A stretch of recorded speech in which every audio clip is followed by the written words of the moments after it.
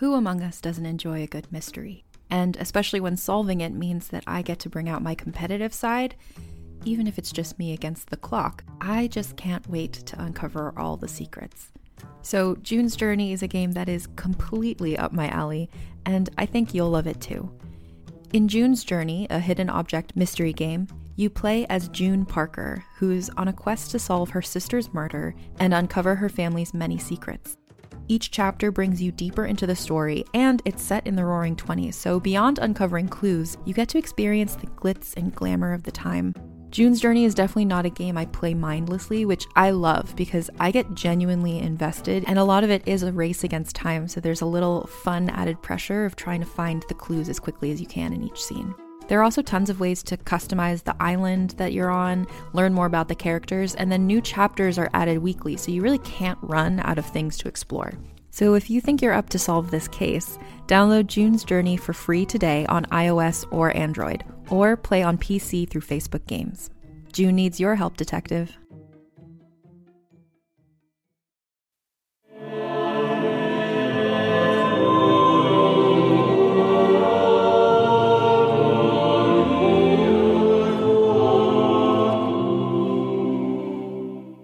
You're listening to Inherited Danger, Book 2 of the Dawning of Power trilogy, a podcast novel written and read by Brian Rathbone. For more information, maps, and additional downloads, visit brianrathbone.com. Thank you for listening.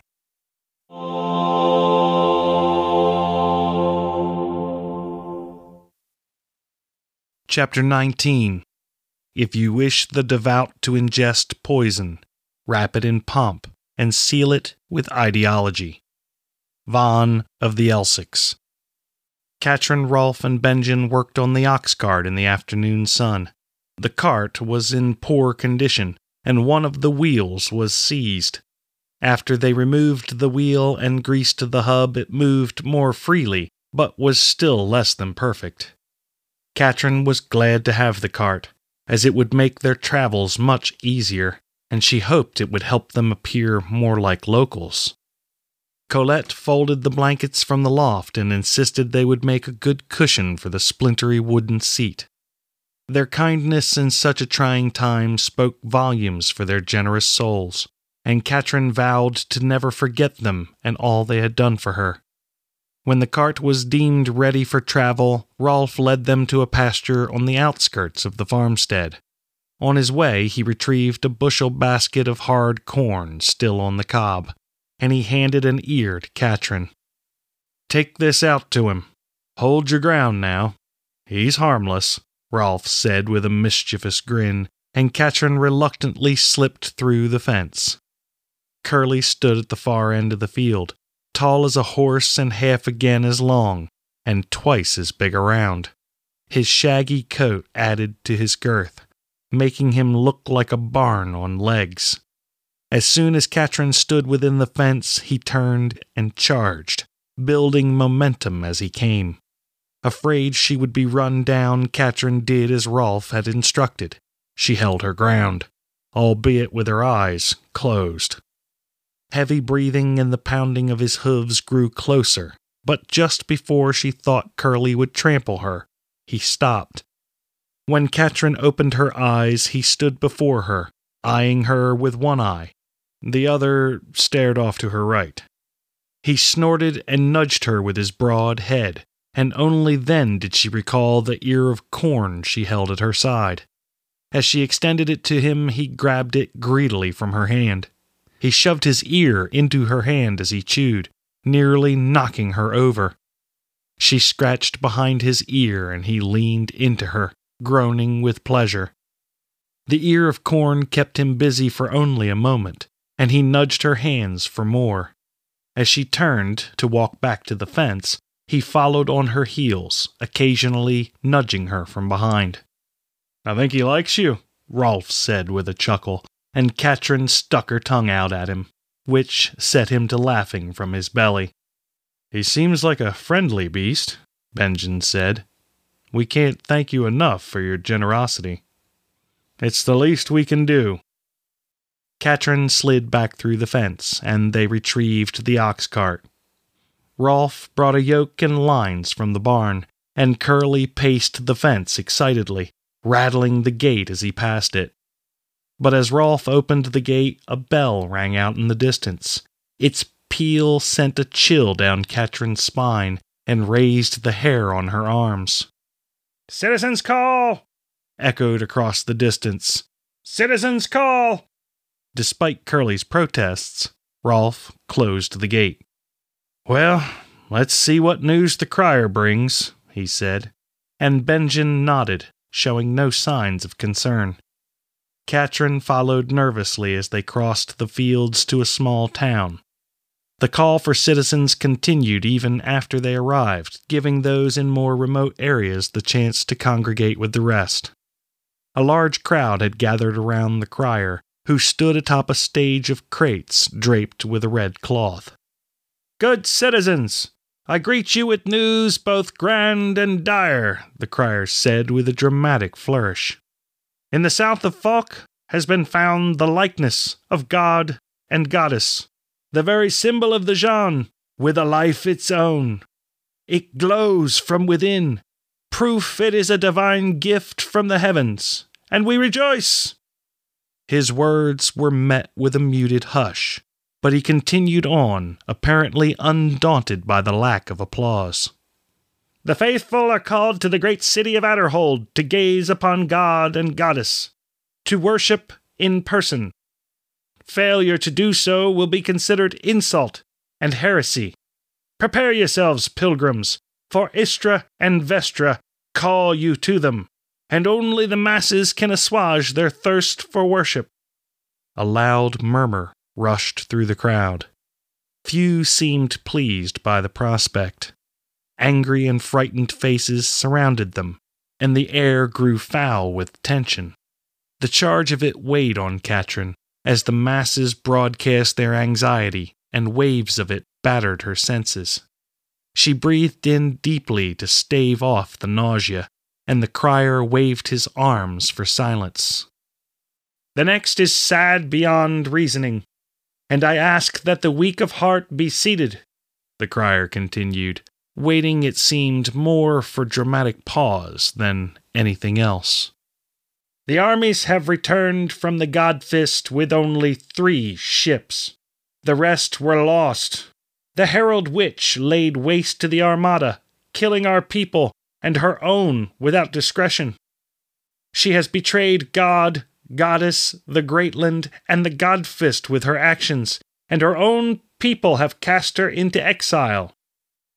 The remains of our armies took mercy on the good people of the Godfist, and helped in what ways they could before they left in pursuit of the renegade Herald Witch." Katrin swayed on her feet, along with many of those around her, but for different reasons.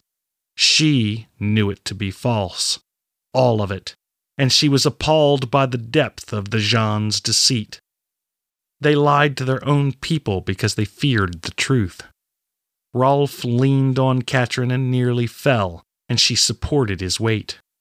His face was contorted into a mask of pain and grief, and Katrin's fury rose higher. The crier's lies caused him needless pain, and she resented it deeply. She had set the armies free, but the crier's words made it sound as if she had slaughtered everyone. "Go, citizens! Prepare yourselves for the final triumph of the Jeanne! Together we shall beat back the Herald Witch, and we will prevail. To Adderhold with you, one and all. The divinity shall arrive at Adderhold by spring, and all are required to attend. In their light shall the rifts in the Greatland be healed, and the enemy crushed. Until I see you there, I bid you blessings in the light of Istra, Vestra, and the Jeanne Church." "What do they expect us to do? Eat stones?" someone in the crowd asked. "How can we leave our fields and homes and expect not to starve?" The crier had no answers for them. Instead, he just packed his stage cloth and moved on to the next town. The crowd milled in confusion. No one seemed to know what to do, and some seemed on the verge of panic. The false news of the army's losses had had the most devastating effect. Many wept in mourning for family members they presumed dead. Katrin, Rolf, and Benjen walked back to the farmstead in oppressive silence. Rolf's shoulders occasionally shook with sobs, and Katrin sensed that he dreaded relaying the news to Colette.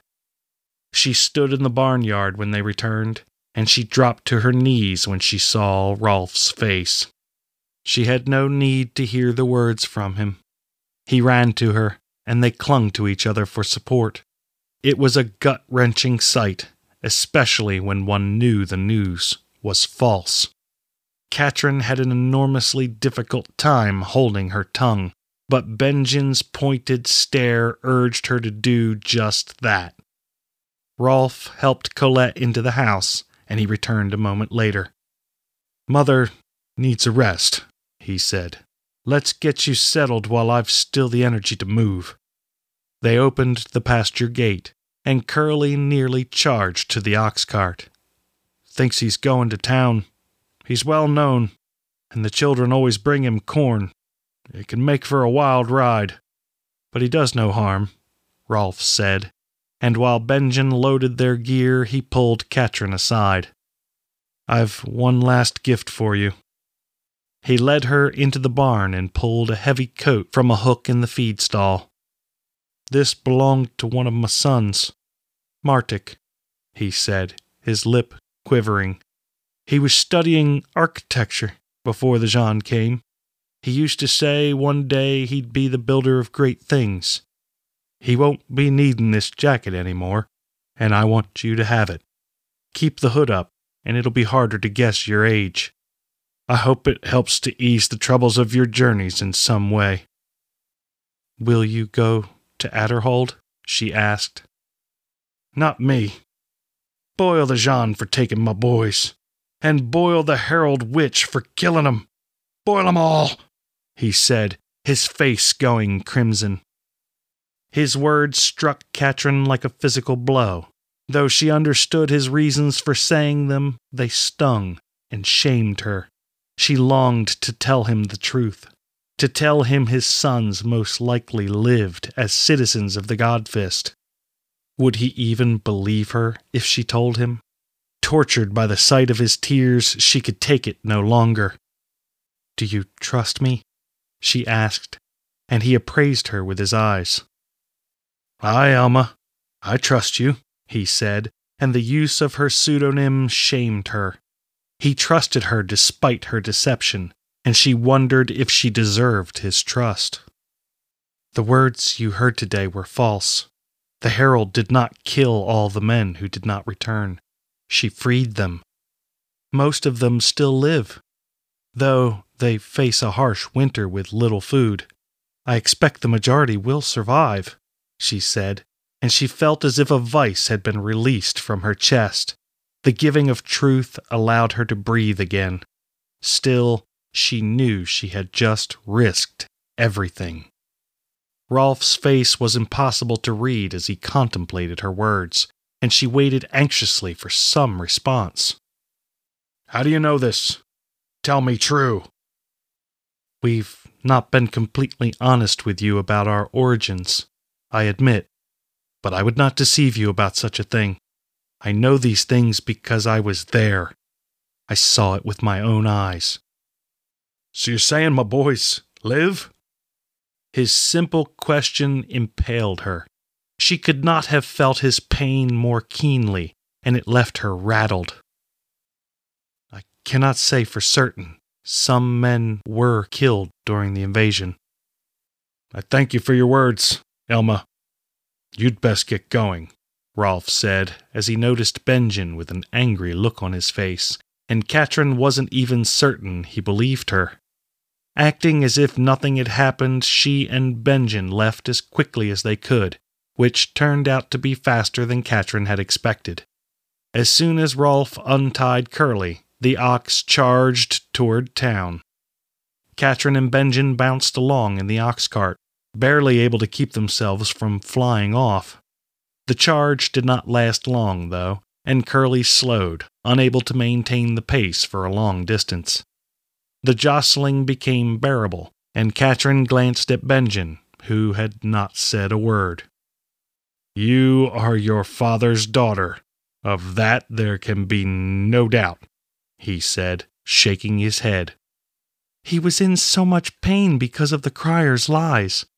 I couldn't let him believe his sons were all dead at my hand when they most likely live. It would have been too cruel." Benjen didn't harass her any further about it, and they rode in silence for a while, heading on a westerly course. "Do you think we should make for Adderhold?"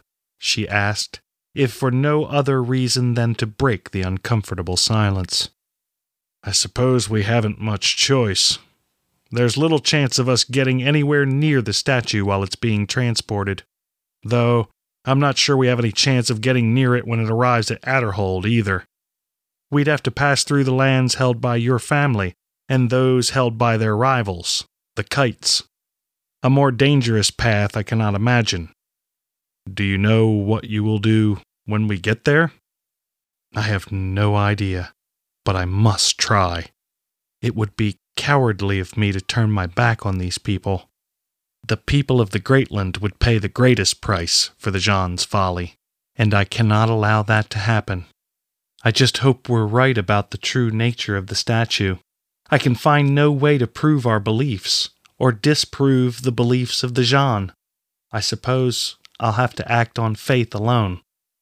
"Blind faith," Benjen said. "Blind faith indeed," Katrin said. She hoped some other solution or some bit of proof that would allow her to believe more firmly would present itself, but none came. Following a narrow cart path, they passed local farmers on their way. Folks waved as they passed, and they returned the waves, trying to appear as if they belonged there. Benjen urged Curly to pick up the pace. Curly would have none of it, though, and set his own pace, despite Benjen's clucks, chirps, and more than a few smacks on the rear with the lines. As night fell, they entered more heavily settled lands, and the lights of a distant town shone on the horizon. Reflections of the lights could be seen in the wide river that lay on the far side of town. A copse of oak and elm stood on a nearby hill, and Benjen steered Curly toward it as best he could. Curly resisted his direction, and they nearly rode past the trees, but Benjen managed to get him stopped. At the bottom of the hill, Benjen handed Katrin the lines and climbed from the cart. After retrieving an ear of corn, he lured Curly into the trees. Curly chewed noisily on the corn while Benjen tied him off to a tree. Once Curly was unhooked and taken care of, they set up a small camp and ate sparingly from their provisions. They lit no fire for fear of drawing attention to themselves, and they spent a long night huddled together for warmth.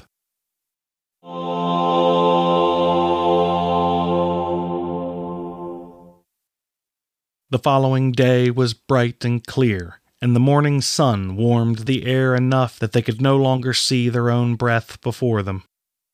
The road into town was congested with wagon carts and hundreds on foot.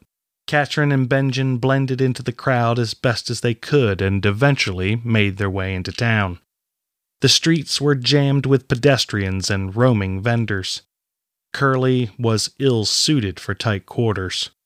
He stepped on toes and knocked over vendors' carts, leaving behind a trail of angry people wherever he went. Benjen sought out the market proper and spotted a man selling livestock. "It'd be nice to ride all the way to Adderhold, but I think we should sell Curly while we can. Major bridges in the Greatland bear a toll, and we'll need coin to cross," he said. Katrin didn't like the idea one bit, but she could think of no other way to get coin short of stealing, which she was unwilling to do. They approached the livestock vendor, and he appraised them as they moved closer. Katrin suspected he saw an easy profit as he moved into the crowd to greet them.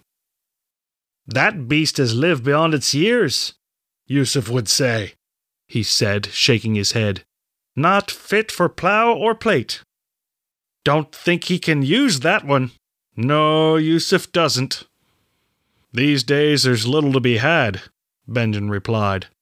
Most would be glad to have such a fine beast. Perhaps there are others here who'd be more interested, he said, casting his gaze around the market. Katrin searched for other vendors selling livestock, and while she saw a few goats and a handful of chickens, no one else had large animals for sale. Try if you'd like, but anyone here will tell you that Yusuf is the man to see, the vendor said as he spread his arms wide and bowed deeply. And what would Yusuf offer for this fine beast and cart? Yusuf has no need for the cart, but he supposes he could dispose of it without a great deal of trouble. Yusuf offers a silver. Good luck to you, Yusuf, Benjen said, and he chirped to Curly, who completely ignored him. Don't be hasty now. A silver for a beast that appears to be deaf as well as blind is a fair offer. But Yusuf is a generous man. A silver and 2 coppers. 3 silvers. 3 silvers? Well, that's robbery, friend. Surely Yusuf deserves to eat. 2 silvers. 3, Benjen said, and Yusuf appeared wounded by his firm stance. He made no counteroffer. Instead, he just shook his head as if in deep thought. Perhaps now's not the time to sell, Benjen continued. Prices will only go higher as the pilgrimage begins, and we've nothing but time. Perhaps the traders in the next town will be more generous. Thieves, they are. Why, you would have to travel all the way to Adderhold to find a better offer. And even then you take your chances. You seem like good people, and Yusuf has a soft place in his heart, he does. 3 silvers. Benjen climbed from the cart and shook his hand. Deal.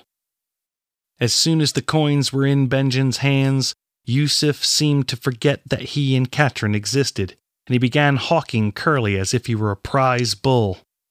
Who will give me 5 silvers for this fine beast?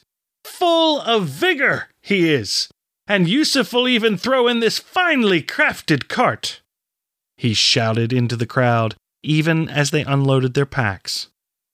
While Katrin stuffed the blankets from the seat into her pack, the wind blew the hood away from her face, and she hastily pulled it back up.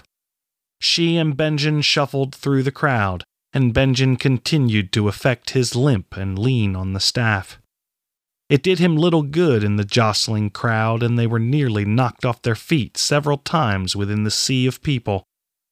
The lack of respect these people showed one another was remarkable. It was as if they were so great in number that none of them mattered as individuals. Each person was just another body congesting the streets. A long line snaked away from the base of the bridge, and a dozen guards stood at the height of the span, holding up the mass of people crossing. Fear gripped Katrin at the sight of them, and she cast Benjen a furtive glance, but he seemed unconcerned. Toll collectors, he said, and his statement was confirmed as she watched the soldiers accept coins from each person who passed. They waited as patiently as they could in the line, but it moved dreadfully slowly, and Katrin began to see the wisdom in Benjen's decision to sell Curly. It would have been difficult to maneuver him through the crowd, not to mention the coin they needed to pay the toll. When they reached the highest part of the span, they were packed tightly against the other people waiting to cross. The stone beneath Katrin's feet seemed to move from side to side, and she feared the bridge would collapse from the weight of so many people. Her feet sore from standing so long, she shifted from one to the other to ease the pain, but it provided only a small amount of relief. The line continued to move inexorably forward, and the scrutiny of the guards drew ever closer. Katrin felt trapped. If the guards somehow realized who she was, she would have no way to escape. The crowd packed tightly on all sides, and panic threatened to relieve her of her sanity. Benjen seemed to sense her distress, for he took her hand and gave it a small squeeze. Just a little farther, Lil Miss. Hold on for a while longer and this'll all be behind us. Try to imagine yourself in the middle of an open field, he said. Katrin tried to take his advice, but the mass of energies around her assaulted her even with her eyes closed. She could sense them. She could feel their impatience. Their smell filled her nostrils, and she thought she might be sick. In an effort to stem off the nausea, she concentrated on her breathing, which had become short and rapid. Deep breaths probably would have settled her stomach if it were not for the smell of unwashed bodies. When they finally reached the guards, Katrin's hair was soaked with sweat, and her hands trembled. Benjen approached a guard who gave him a bored glance. "Copper apiece," he said. Benjen handed him a silver and pointed to himself and Katrin as if he were mute. The guard was obviously disgusted to have to make change, and he sighed heavily as he dug into his pouch. After a moment, he produced a handful of coppers and shoved them into Benjen's hand. "Next time, bring coppers," he said, and turned his attention to the next in line. The line on the far side of the toll moved rapidly, and in a few short moments they gained the far shore. Katrin sucked in the cool air as if she had been drowning, and Benjen dragged her off to one side. "Calm yourself. We're not out of danger yet. There are more soldiers about." "I'll be fine in a moment," she said, and she felt her panic begin to recede. They were across the bridge, and though she felt she was stepping from one precipice to another, she was almost accustomed to it. It had begun to feel normal.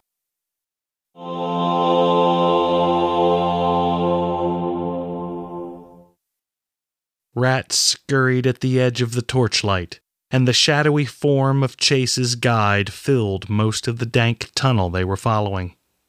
The land surrounding New Moon Bay was riddled with sewers and passages, and this one was supposed to take Chase to a ship.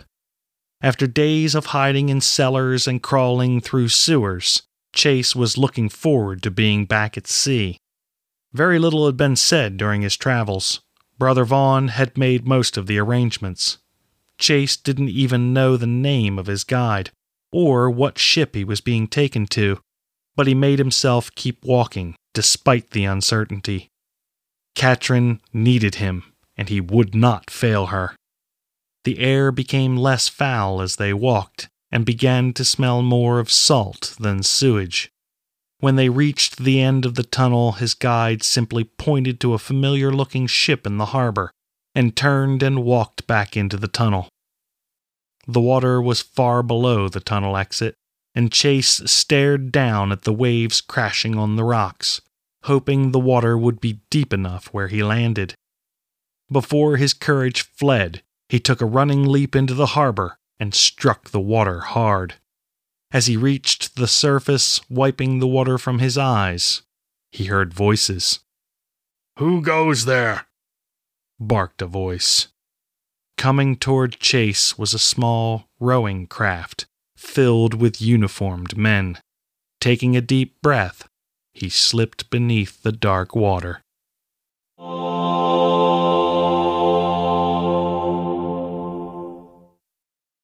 That concludes this episode of Inherited Danger. Thank you for listening. For the latest news and new releases, be sure to check out patioracket.com.